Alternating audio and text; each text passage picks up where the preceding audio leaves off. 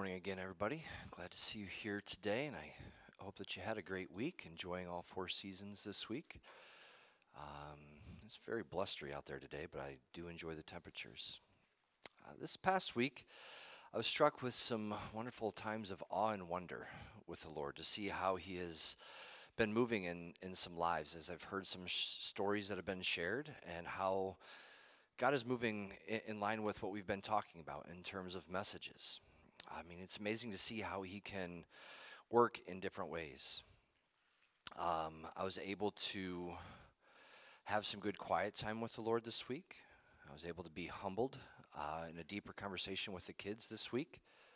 And I was able to enjoy how this series is drawing me closer in terms of how God is demonstrating His truth throughout His Word.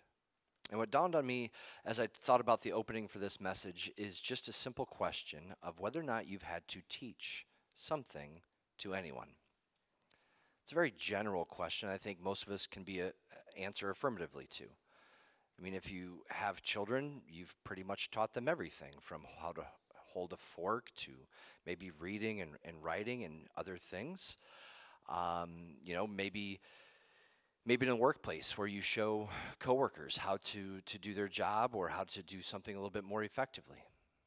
Or maybe in the interstate, where you teach other drivers how to use that little thing called the turn signal, or how to go the proper speed in the fast lane. There's lots of things that we teach throughout the week. And as I was thinking about these type of examples as it's related to the message, where we're going to be focusing on demonstration this morning, what was convicting to me was this idea of how we teach, or even how we learn, how we observe. I think that we all have our preferred ways of learning, maybe even preferred ways to teach. We're all different because we're created differently. We're uniquely talented. And sometimes, you meet these people that can just read something and know how to do it. Or maybe they can understand a lecture and they can put together the principles and put them into action. Other times, maybe you come across people that like more of a hands-on approach, learning as they're doing things. And sometimes even more guided approaches are needed, where you're demonstrating each little piece to that person. And the Lord made me think back to when I was teaching swimming lessons. A bunch of little kids learning how to swim. And there's a lot of different approaches that you can take. And I could lecture them and teach them about swimming, and they could understand the theories. But it's completely different when you actually get in the water. It's also completely different to be thrown from the dock and then told, swim. Now, none of the children were hurt as I was a teacher, but they learned how to swim. And usually with swim instruction, the kids would need some guidance. Maybe a helping hand to stay afloat, a demonstration of what they needed to do, and practice. And as I thought about that example this week, I wondered how often we are wandering through life, and we feel like maybe we're drowning in life without real demonstrations of what we need to do. And again, it can be seen in a lot of different areas, whether it's in our jobs, where maybe our job description doesn't cover what we're actually doing. I could probably fill up a binder of the things that they don't teach me in seminary. Parenting. There's plenty of books out there about parenting, but very rarely do your children wait for you with patience as you flip through the chapter to find that page on what to do when your child has a blowout in church or in the restaurants. It's interesting as you learn on the job. Marriages. Again, plenty of books, plenty of material. Premarital counseling stuff that goes over some of the basics, but how do you respond in that first argument? How do you respond with those disappointments? Or perhaps the Christian life, where maybe we've been thrown off of the dock and told to swim. Or we're told to just go do what the Lord commands and do his will. What does it mean to follow God's will? You know, in many of these examples, many of these instances in life, a lot of times we rely on what's been demonstrated for us. Or perhaps we become like our parents because that's what's been modeled for us. Churches tend to imitate their pastor or that leadership team. Sorry. But you know, when you think about what's been modeled for you, how you operate your job maybe depends on what's been demonstrated or what's been instructed by the leadership. So again, we can approach this idea from a lot of different angles, a lot of different vantage points in terms of the examples that we experience in life. But it becomes a question of what are we demonstrating and why? Today, I'd like to talk about a couple of passages in the book of 1 Corinthians. If you want to work your way over to 1 Corinthians 2. And we're going to deal with this issue of demonstration. How Paul is walking out his faith before unbelievers. Because as we've been kind of building on this cultural series, there comes a point in time where there's a definite need to address questions or handle objections that people have by demonstrating the truth in our words and our deeds. Trying the best to handle maybe assumptions or moral judgments of the unbelievers and the believers alike. So as we are in 1 Corinthians 2, I'm going to read the first 5 verses. And this morning, if you are able and willing, I invite you to stand as we read God's word.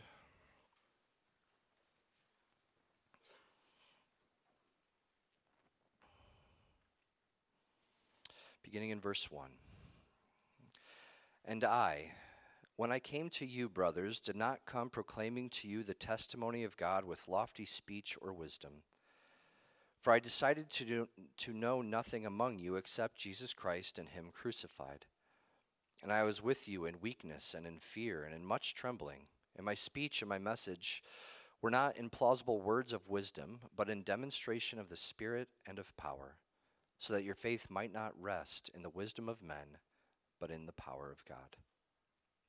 Father, as we turn to your word this morning, I just pray that you would open up our hearts and minds to your truth. Lord, that we can apply what we learned today to the interactions that we have with the opportunities that you give us each week to share your gospel message. In Jesus' name we pray. Amen. You may be seated. So kind of a simple text for us to start off with this morning, one that's always usually convicting to me as a preacher, as someone who brings forth the word of God. I really felt the weight of verse 3 this week as I dealt with some of my own weaknesses, but it was good. You know, and what I want to draw out for us in this passage is how Paul is going to demonstrate his reliance on God as he is preaching the gospel message. You know, and I ask that question for us to ponder in terms of what are we demonstrating in our life? Now, obviously, we want to be demonstrating the Christ life, where we're living out the gospel message in obedience to his commands. So that is the overarching principle that we need to understand as we're moving through a couple of these passages. Paul demonstrated what it looked like to follow the Lord in obedience and in discipleship. And in several points, even in 1 Corinthians chapter 11, verse 1, he says, imitate me as I am imitating Christ. So he is calling forward to mind this demonstration that he has for the people to pay attention to. And as we look at verse 1, he says, and I, when I came to you, brothers, did not come proclaiming to you the testimony of God with lofty speech or wisdom. Now, it's a good comparison because of what we went over last week in terms of when he was in Athens in Acts 17. And if you recall in chapter 18, that's when he goes to Corinth. So you can see a comparison and even a contrast in his styles.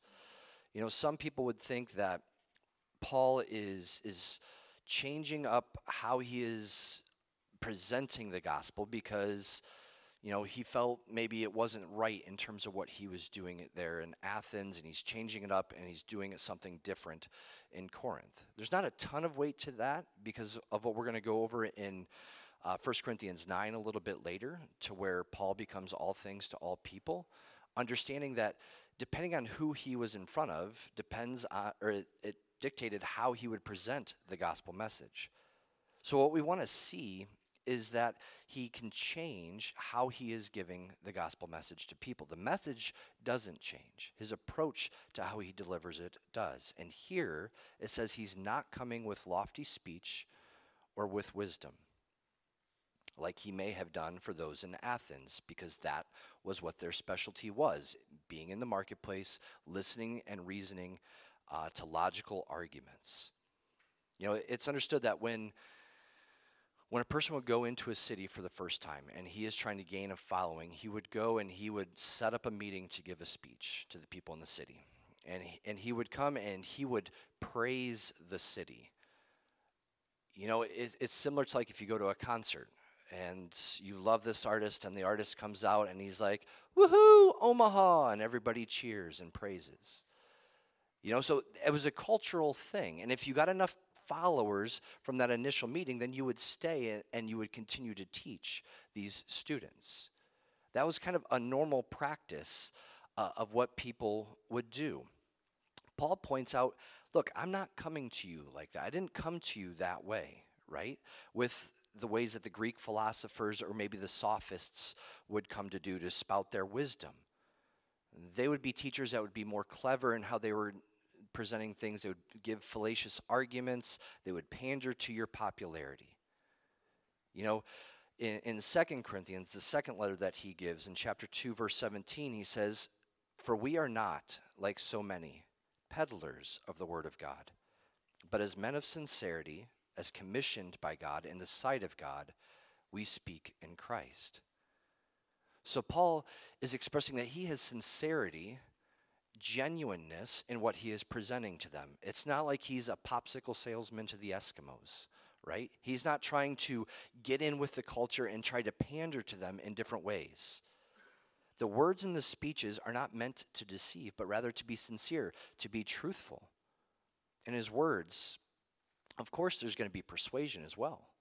You know, in 2 Corinthians chapter 5, verse 11, he says, "Therefore, knowing the fear of the Lord, we persuade others. But what we are is known to God, and I hope it is known also to your conscience." So as Paul's talking about how he's coming to them, or how he did come to them, he wants to remind them not of himself, but rather of Christ. Because he comes knowing nothing except Christ and him crucified. He's not trying to pander to them. He's not trying to puff them up. He's not trying to do things as a way to for them to think better of themselves or of him. He doesn't want to sound eloquent. He doesn't want to boast in himself. Instead, he wants to point everything back to Christ. He wanted to demonstrate that he was only proclaiming Christ. Again, my question, what is it that we are demonstrating? You know, this proclamation that he gives is simply Christ crucified. And as he is saying crucified, he's not meaning like that's the only thing that he ever said about Christ. You know, he spoke nothing but the cross. Instead, he put an emphasis on what the cross meant in terms of humiliation. You know, the understanding would be cursed is the man who hangs on a tree. The understanding to the Greeks would be if you were crucified, you were a lawbreaker to Rome. You were not a good character. And instead, as Paul is boasting in the crucifixion, what happens is it makes the resurrection pop all the more. If you were to study 1 Corinthians 15, that whole chapter deals with the resurrection of Christ and the importance of that to salvation and to the faith of the people. So he's using Christ at his lowest form to show how much more the resurrection means. Then you look over to verse 3. You know, I think that the reason that Paul felt weakness, fear, that he trembled greatly is that as he entered into Corinth, it's probably that he sensed his personal inadequacies as he met with all of the issues that were going on there. You know, when you read through the book of Corinthians, it's a laundry list. There's divisions everywhere. There's sexual immorality. There's sin. There's There's not taking the communion right. There's order in worship. There's not understanding love. It seemed like a pretty messed up place. It's good to see that church doesn't change from century to century. Church is full of broken people who are redeemed by the blood of Christ, united in spirit to worship him. There is no perfect church.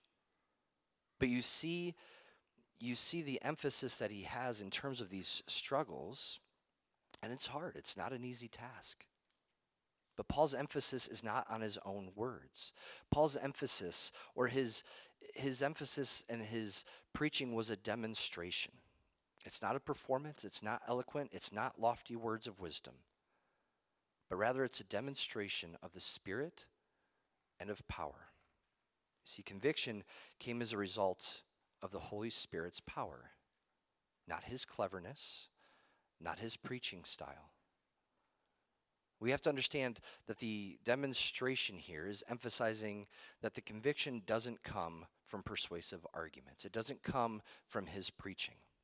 It comes as the Holy Spirit opens up the blind eyes. And that's still true for us today as we share the gospel message.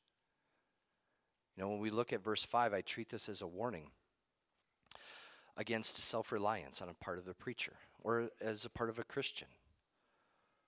As a pastor who delivers the word of God, I need to use every gift that he has given me, every talent that he has given me. But I don't put my hope and my confidence in myself when it comes to conviction. My jokes, my wisdom, it might dazzle you. It might overwhelm you. It might be the greatest thing you hear all day. But it does not get to the depths of the soul. That conviction has to come from the Holy Spirit. I must demonstrate the truth. I must present it in a way that you can be positioned to meet with him. Because here's the crux of the matter. I can have the most theologically sound message that you've ever heard. I can have such sound logical arguments, yet be totally unconvinced. The role and the power has to be in the Spirit, not in me.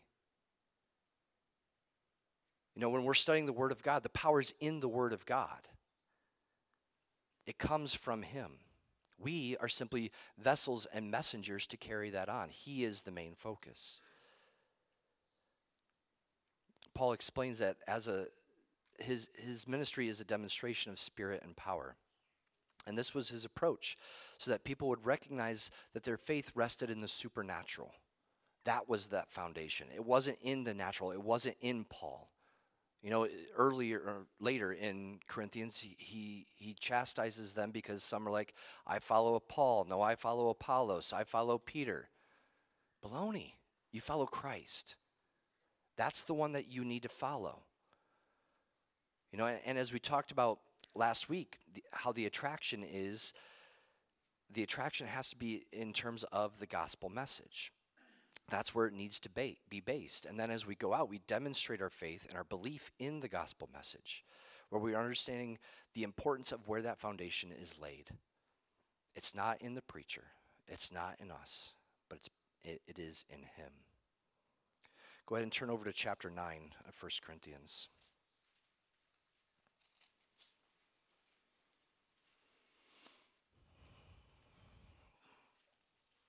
So in chapter 2, it kind of focused more on how Paul came and the words that he used. In chapter 9, we're going to look a little bit more in terms of some of the actions that he did. So in chapter 9, I'm going to begin reading in verse 19. For though I am free from all, I have made myself a servant to all, that I might win more of them. To the Jews I became a Jew in order to win Jews. To those under the law I became as one under the law, though not being myself under the law, that I might win those under the law. To those outside the law I became as one outside the law, not being outside of the law of God, but under the law of Christ, so that I might win those outside the law. To the weak I became weak, that I might win the weak. I have become all things to all people, that by all means I might save some. I do it for I do it all for the sake of the gospel, that I may share with them in its blessings. Do you not know that in the race all the runners run, but only one receives the prize? So run that you may obtain it. Every athlete exercises self-control in all things. They do it to receive a perishable wreath, but we an imperishable.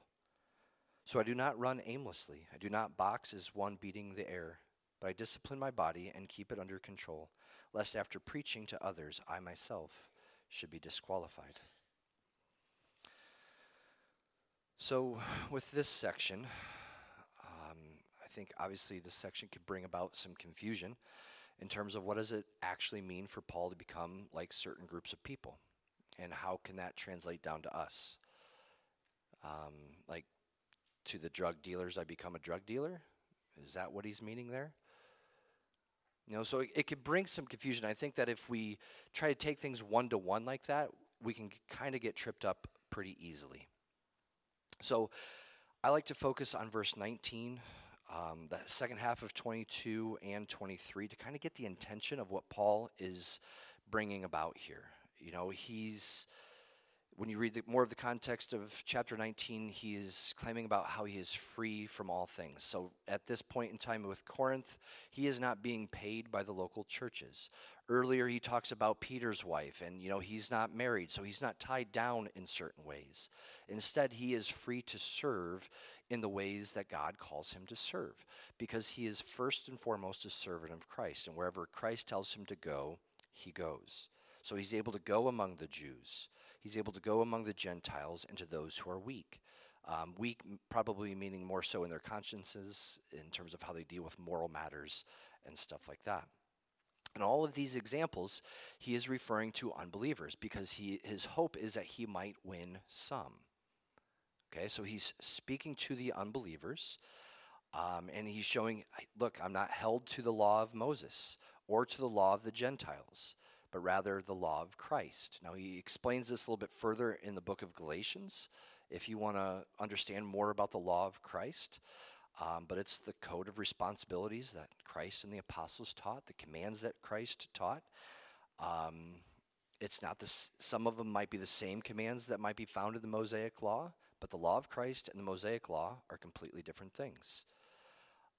But we can get easily swayed and tainted by whatever we might be hanging out with. So we have to be careful with how we're understanding that. And how he was living then through this description is a demonstration of his faith, where people could see what he was doing. They could hear the answers to maybe the questions that they had as he spoke of Christ. Again, in chapter 2, it focused more on the words that he used. Here it's more of the actions in terms of how he became a Jew to the Jews. I think it's important for us to understand this. How do you become all things to all people without being of the world? It's kind of quite the quandary when we think about it, when we try to dabble in some of those areas. But one thing I think we need to understand is that we're all uniquely gifted in how God has created us. And he has called each of us to do certain things. He's given us all different convictions. Now, these convictions can change over time based on the seasons and the study and the maturity that you have. There are gifts and there are connections that each one of us have that no one else in this room has. There are opportunities that you have to unbelievers that have no connection to anyone else in this room. And God has uniquely gifted you for those purposes.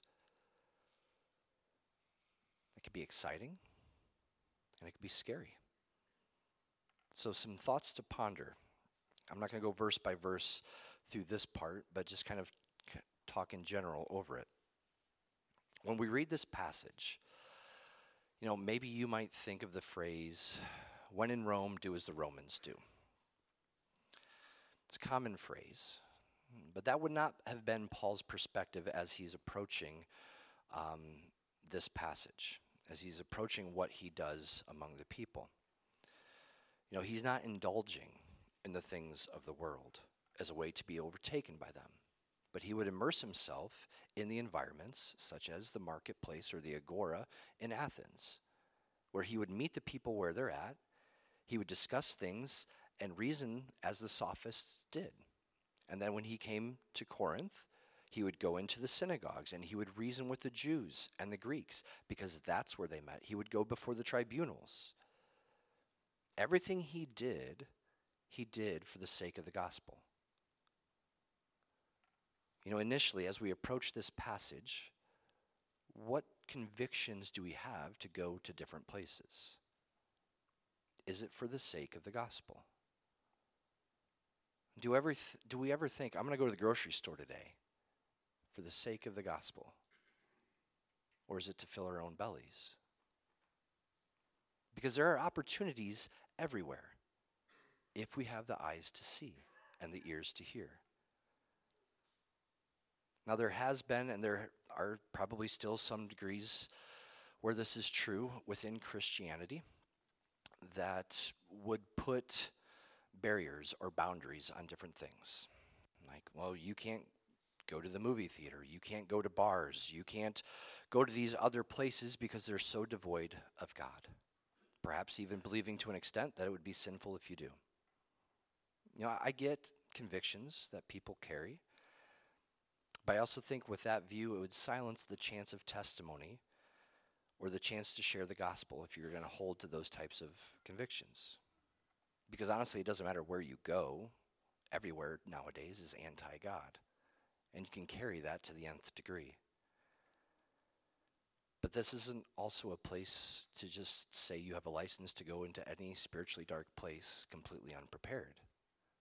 Again, the convictions have to come from the Lord, understanding where he is calling you to go and how he has gifted you. Paul's heart is that he would do whatever it takes to win somebody for Christ. That was his demonstration. And I'm sure it was not without controversy. I mean, we could just think about him even speaking to the Gentiles. That caused a ruckus in the early church. Again, personally, I think it does come down to a matter of conviction and what God is calling you to do. But know that you will have to battle the assumptions of the unbelievers as well as the expectations or the beliefs of the believers around you. You know, there should be some discernment and wise counsel about what you're going to be doing, and there might be some wrestling, some understanding of the teachings on the weaker brother or sister and how you push forward in that path to take the gospel message to the unreached places. Because let's be honest, it's not like the unbelievers in our cities and our towns are breaking down our doors to come in and hear the gospel message. We have to take it to them. We have to go where he calls us to go. Know that every day you have the opportunities. And each person is gifted a little bit differently. Each person has maybe a slightly different conviction about where they're going to take the gospel message. But we can demonstrate our faith in the power of the Spirit by walking in obedience and sharing the truth of the gospel message. And some things just take some common sense. Like, it does not make sense for me to start a single mom's ministry. You know, I can support it, I can get behind it, but it doesn't make sense for me to be the head of that. So again, some of these things just take some common sense. And you know, I've broken through to people in very unique ways where I've seen the Lord work and just move magnificently. There are ways in which the Lord has showed me. They are meeting needs with people that might seem controversial. Especially for a church people to think, pastor's doing that? Why? And I have to answer that question in my own heart. Is it because of that conviction to try to win some for the gospel message? Or is it because of my own selfishness? Let me give you an example. A few years ago, my neighbor took her life. It was a very hard season. And I went and met with the family at night. It was around a campfire. We had gotten there late. I had the kids with me. Her whole family are non-believers. Elaine had some conversations with her. I had some conversations with her. And Willie, her husband, asked me to do the funeral. So I go and I'm meeting with the family, and it's around the campfire. It's late September. Half the people are already drunk. And I go up and we sit down and we're starting to make some connections with people. And Willie comes up, gives me a hug, and he hands me a beer. I'm drinking a beer with him, and it gets around to where people are asking, "Who are you?" I'm like, "Oh, well, I'm the neighbor." "Oh, okay." And I'm doing the funeral service tomorrow, my pastor. Every head turned to look. And there's two things I think that were happening. One, those that were pretty far gone started to feel a little bit of guilt. Two, all of the assumptions they had about church people melted away when they saw me grieving with their dad in his way. They opened up, and I got to that next day share the gospel message with people that had never heard the gospel message before. Now, her grandson moved in for about a year, newlywed, new couple, and I got to have conversations with him. He was one that was pretty far gone that day. But I got to have conversations with him about life and death, about faith. I got to help him as a new husband. Got to celebrate when he found out that his wife was pregnant. And then they moved to Maryland, pregnant with triplets. How's that for a start? But it was a connection that I had in his life. After he moved, Willie sold the house, and the new people that are there, they're unbelievers as well. They're also bikers. So I figure a good way to break into conversation is to go riding with them. So of course I had to get a motorcycle, which people might think is stupid or dumb or dangerous. But if I can share the gospel with him because of that connection, why wouldn't I? Now, I will admit, there might be some selfishness there to have a little bit of wind therapy. Sure. But it also might turn in a place where I might not have that opportunity. But as I'm praying about it, I see the opportunity could be Noah's. Because Noah has been riding in the lot with his dirt bike. He's been following their young son around on his e-bike and really making that connection. So pray for different ways that we can demonstrate our faith to our neighbors. I have so many different stories to share, whether that's about tattoos or trying to learn the guitar or playing video games. We have different windows of connections with people. We have a uniqueness to serve the Lord in the ways that he has designed us to serve. It's not a cookie cutter thing. Now, truth is absolute, for sure. But how he has created you is intentionally designed to interact with those people that he puts you in contact with. Because we know that people are always going to be watching us, that they're always going to be judging us, that they're always going to be looking for how we're demonstrating our faith. And we need to do it properly in terms of where is our devotion centralized? Is it on the things around us, or is it on the gospel message?